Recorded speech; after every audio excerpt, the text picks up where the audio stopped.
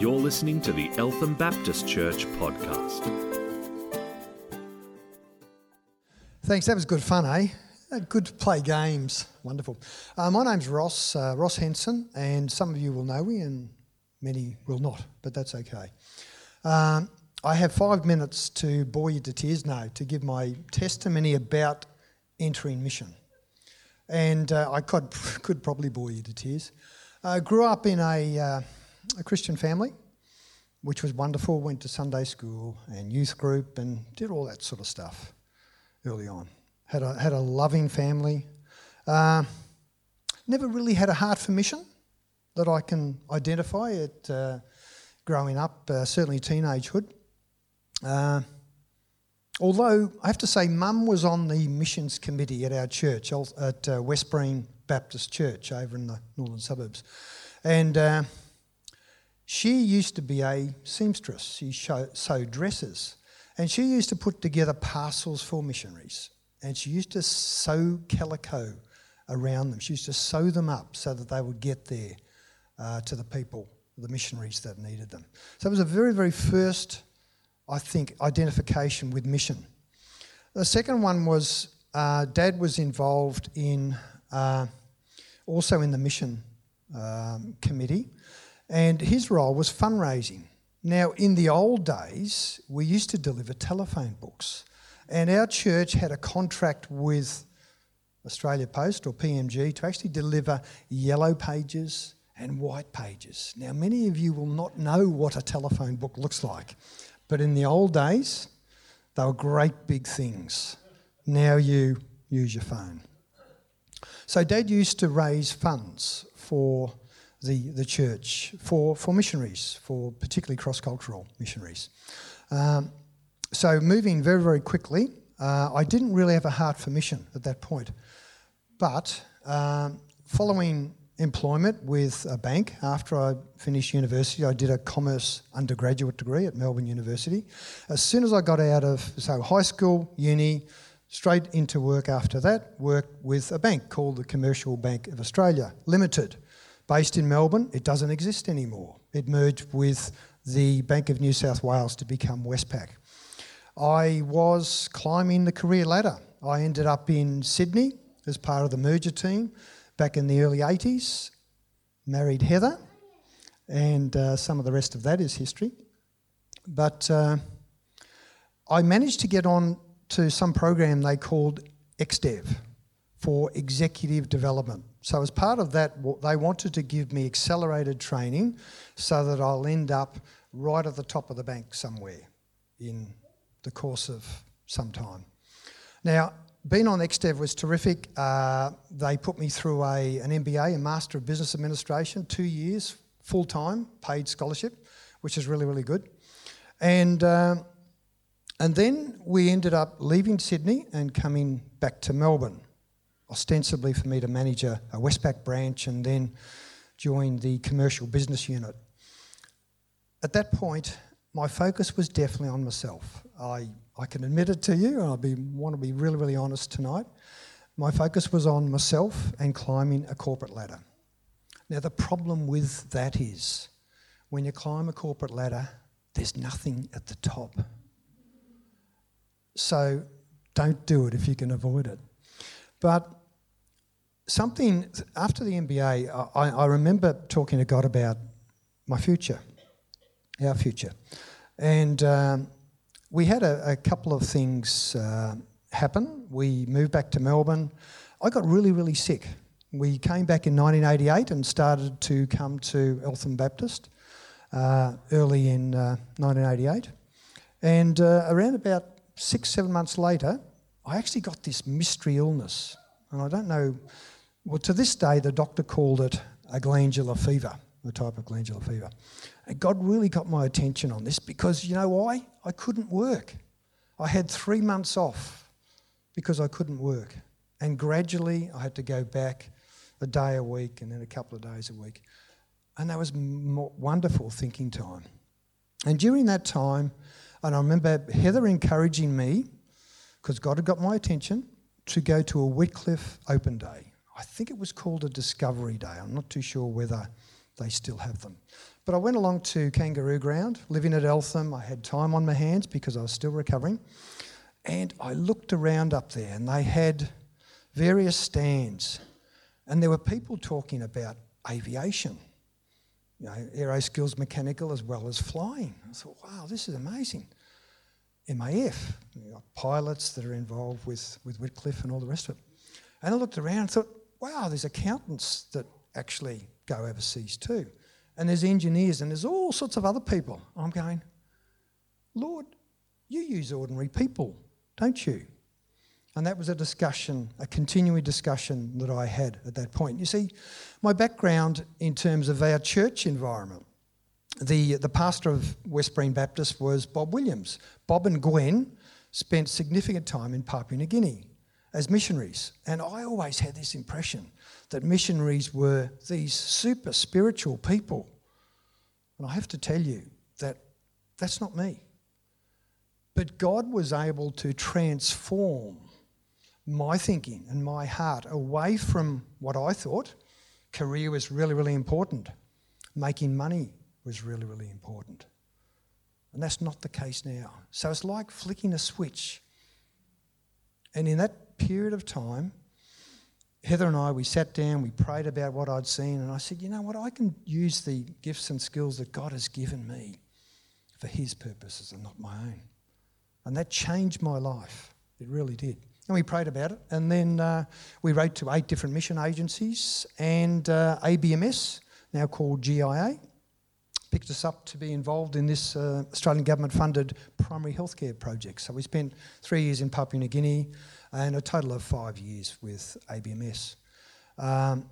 So we obviously learnt a lot about culture in those times too, but more about what did we learn about ourselves? We went through some really, really hard times in Papua New Guinea. It wasn't easy. It wasn't easy in the team that we worked with. It wasn't easy with hostility of some of the worst tribal fighting in 50 years and being held up at gunpoint and everything else that happened at that stage. But God preserved us. And I can tell you it's made it a lot easier now to accept a second and now a third missionary journey as we start to consider Greece.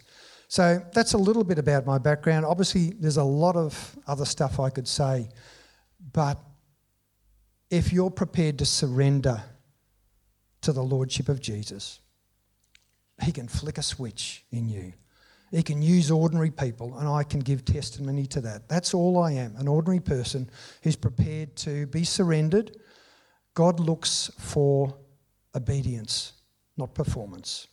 And that was a huge mindset shift in what I'd been taught and what I learned through various aspects of growing up. So thanks for listening. Hopefully that's helpful, and I'll just hand over to Rowan.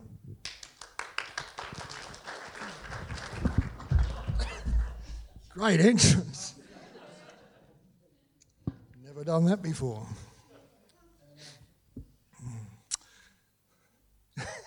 For your benefit. God shows up.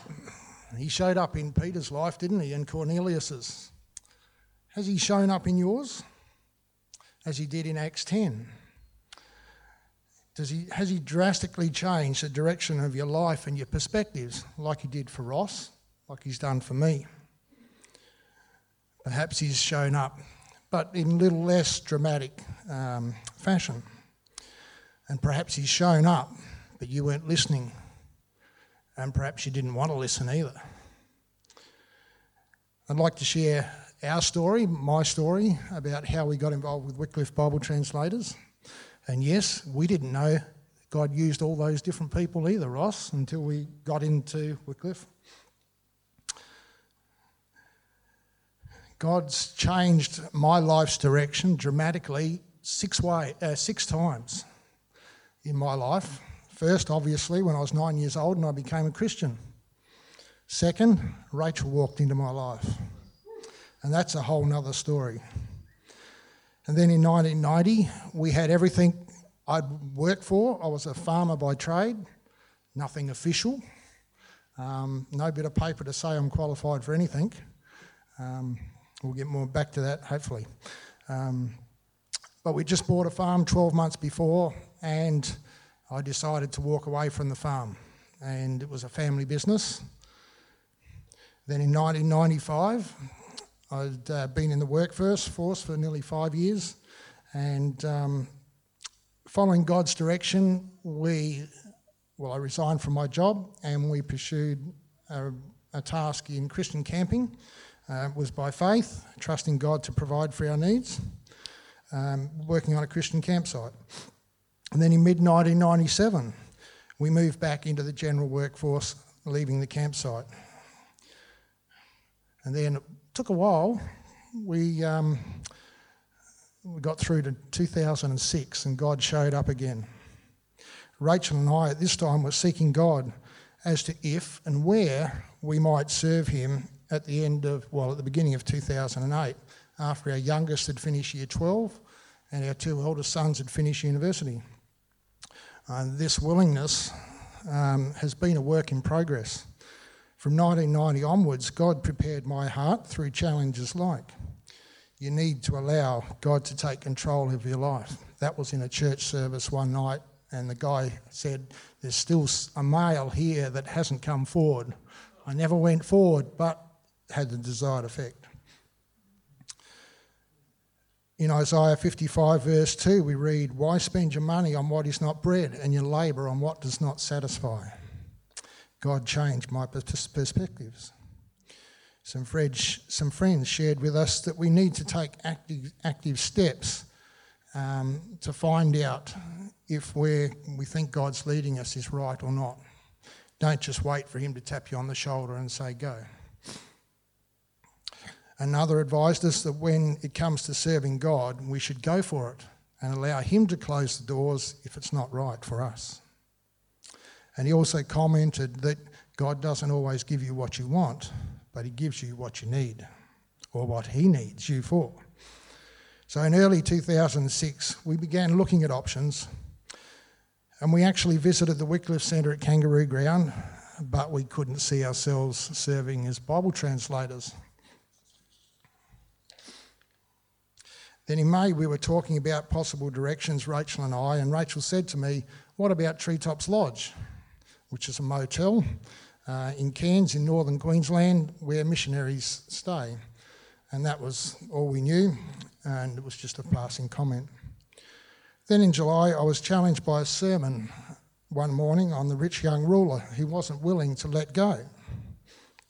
And I just happened to come home with this little document, the Wycliffe Beyond Words, on that day, and on the front, I got home, started reading it straight away, and God challenged me again.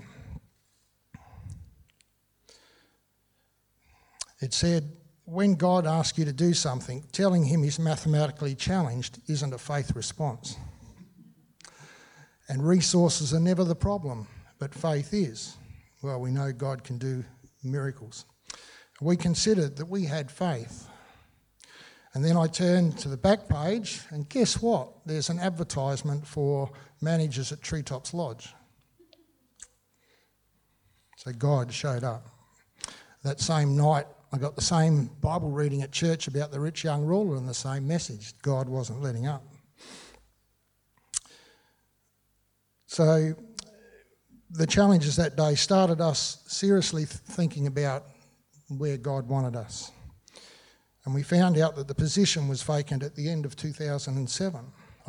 At March 2007. But that didn't suit my timing. I thought, well, if he wants us there at the end of 2007, he'll provide someone in the meantime and he'll work all that out.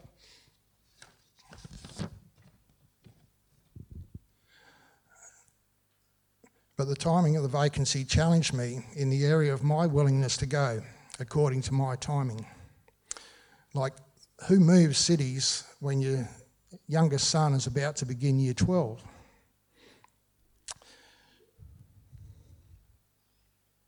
But God challenged me through Luke 17 verse 1. It is inevitable that stumbling blocks should come, but woe to him through who they come. Was I putting a stumbling block in the way of the best plans God had for my life? What a challenge. And God provided peace through that verse about leaving our family behind. And the rest is history. We asked my parents if they would look after our youngest son for 12 months, and we knew they'd say yes. That was part of the problem. It wasn't asking the question, it was being willing to ask the question. In November 2006, we applied for the position, and we went through the interview process, and on the 1st of December, we became members of Wycliffe, Bible translators. And we flew to Cairns to check out this Treetops Lodge and to check out the staff, and they did likewise, and they said, yep, we want you to come up.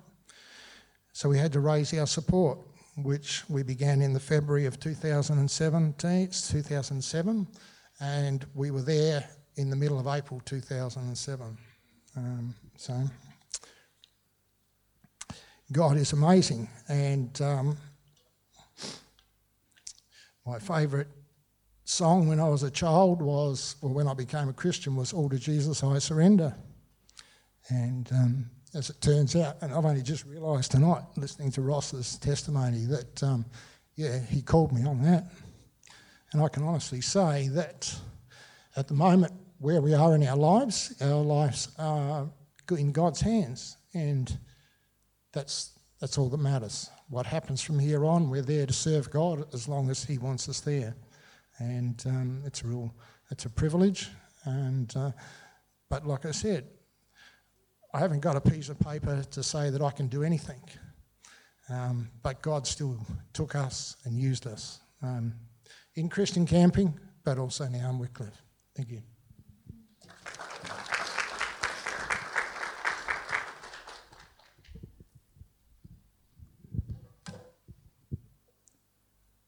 Right, I'm just going to do a bit of a wrap-up. I think we've heard a lot, we've experienced a lot. Thank you for entering into the great simulation. Thanks, Eva and Gary, for doing that, and the testimonies. That was really wonderful to hear. I'm aware of the time. I'm aware that you've been here for a little while. If you're willing to just sit for a little bit longer, I'd love to share with you a couple of things that God has placed on my heart to share with you. So, our gracious, merciful, compassionate God, whose loving kindness is eternal, gave to Peter the vision he did, in my belief, because he was inviting Peter to join him in going deeper into a lifestyle of adventure with him. Peter had a choice. He could have said no. God reminds me often, he's not a slave driver. He offered Peter an opportunity. The problem is for Peter that he lived in a culture that it said, you shall not eat all of those things that he was shown in that vision. And you shall not go into the home of a Gentile, much less eat with them. So Peter was presented with some problems, but problems are not problems for God, they're opportunities. God wouldn't have loved Peter any less had Peter said no in that moment. We're not loved because of what we do. We're loved because we're who we are. We're God's children. He loves us. The opportunity that God presented Peter with, in my belief, was a grace gift to him. I believe the Father knew that Peter would enthusiastically and passionately move deeper into a life of adventure with the Spirit of Jesus once set free from his deep-seated cultural mindset. I'd love you to think about how's God created you? What calling, what personality, what calling, what experiences has he given you? What calling has he placed in your heart? I challenge you to, when you've got some space later on, ask him. I remembered what Jeremiah said. The Lord gave me this message. I knew before I formed you in your mother's womb. Before you were born, I set you apart and appointed you as my prophet to the nations. What messages had Jeremiah been given that might have told him something very different.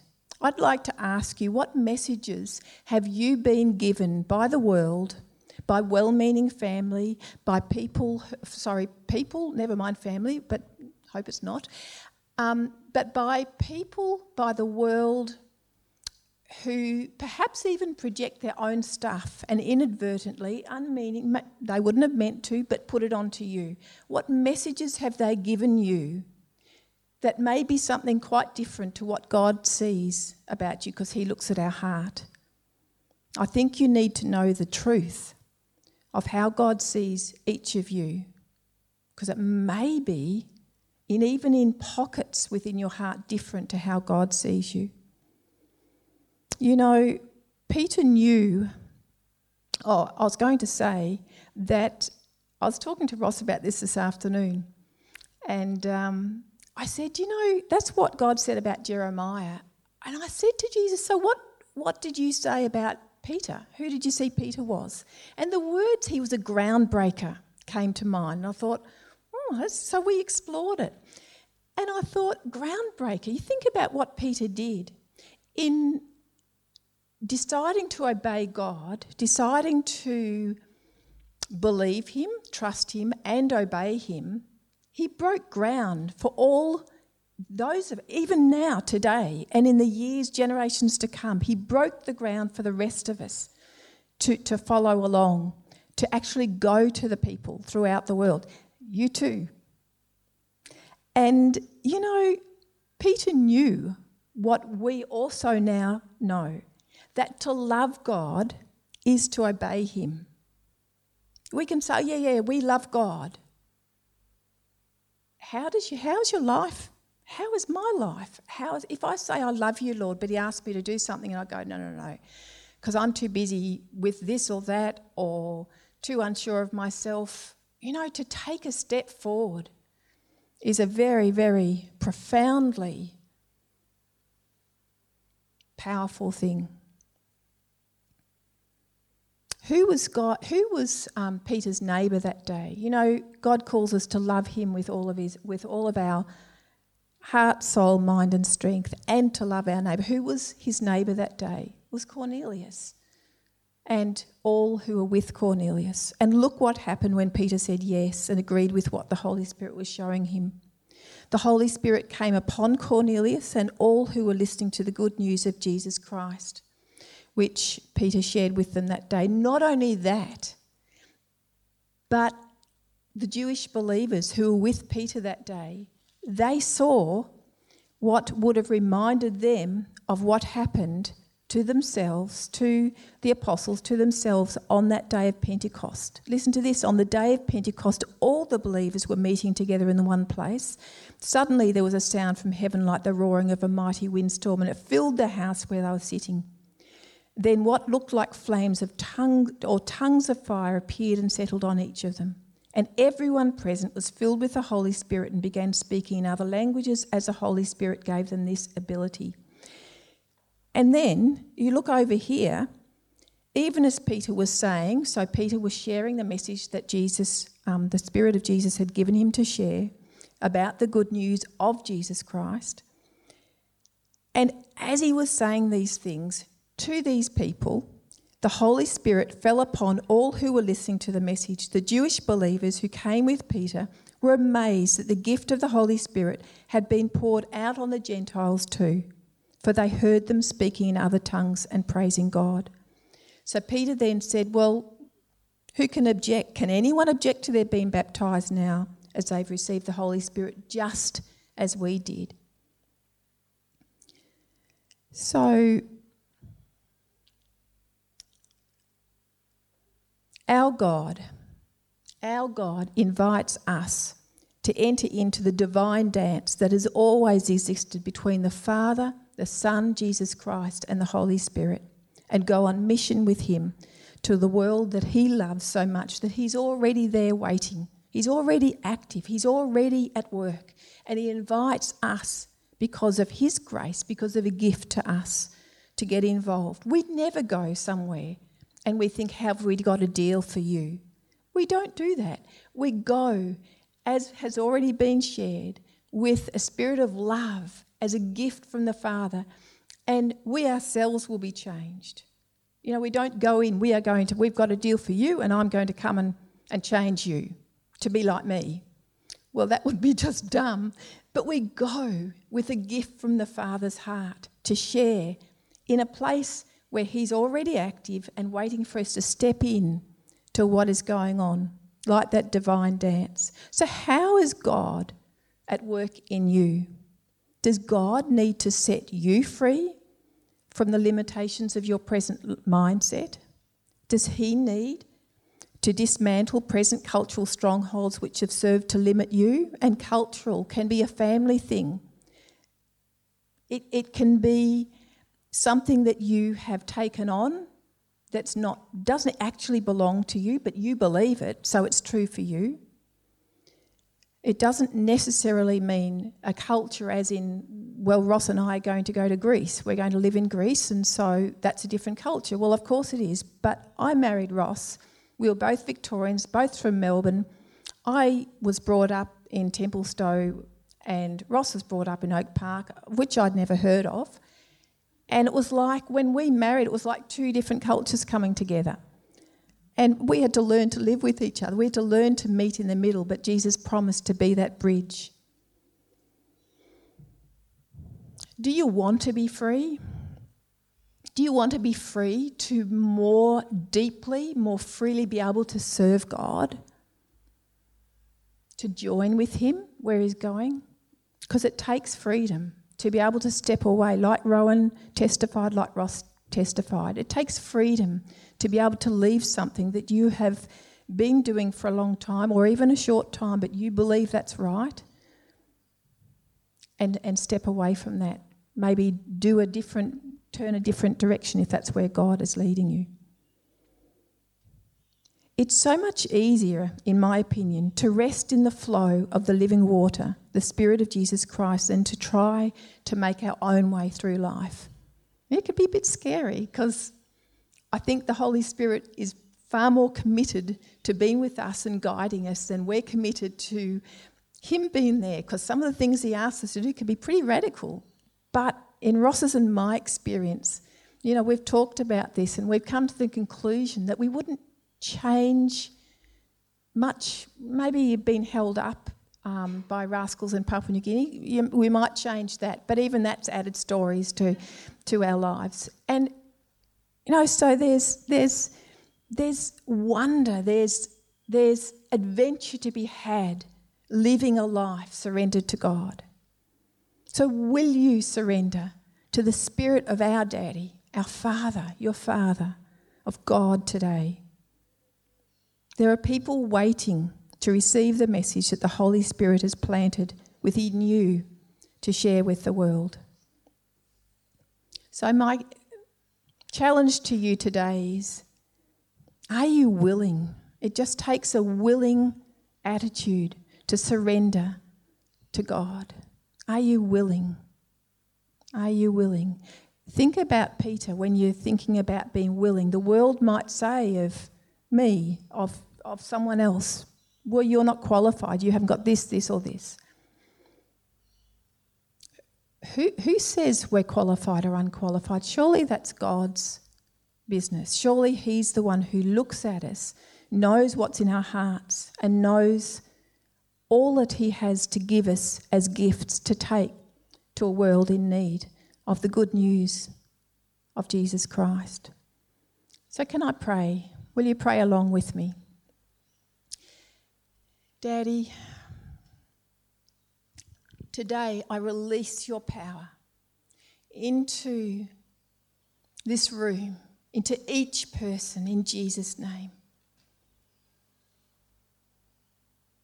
I pray for revelations today of how much you love each person here, how valuable they are to you, because they and me, we're your children. And you invite us into the dance of relationship, of life with you. Of life, a life lived, surrendered to the Lordship of Jesus Christ. I pray that each person here, like Peter did, gave us example of that, won't rigidly adhere to his or her own culture, beliefs, mindsets, but be willing to see life from your perspective and to say, yes, okay, I feel maybe a bit apprehensive. And Peter said it how it was, Daddy. He told the Cornelius in his household, you know that my culture says that I shouldn't be here, much less eat with you. But let me tell you about my Jesus.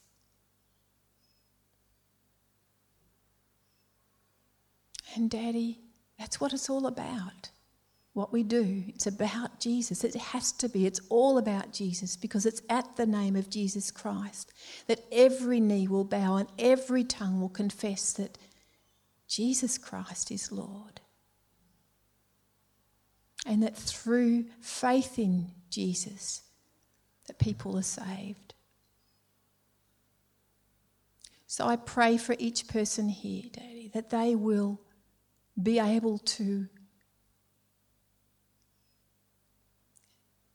let you speak to them one by one, day by day by day by day.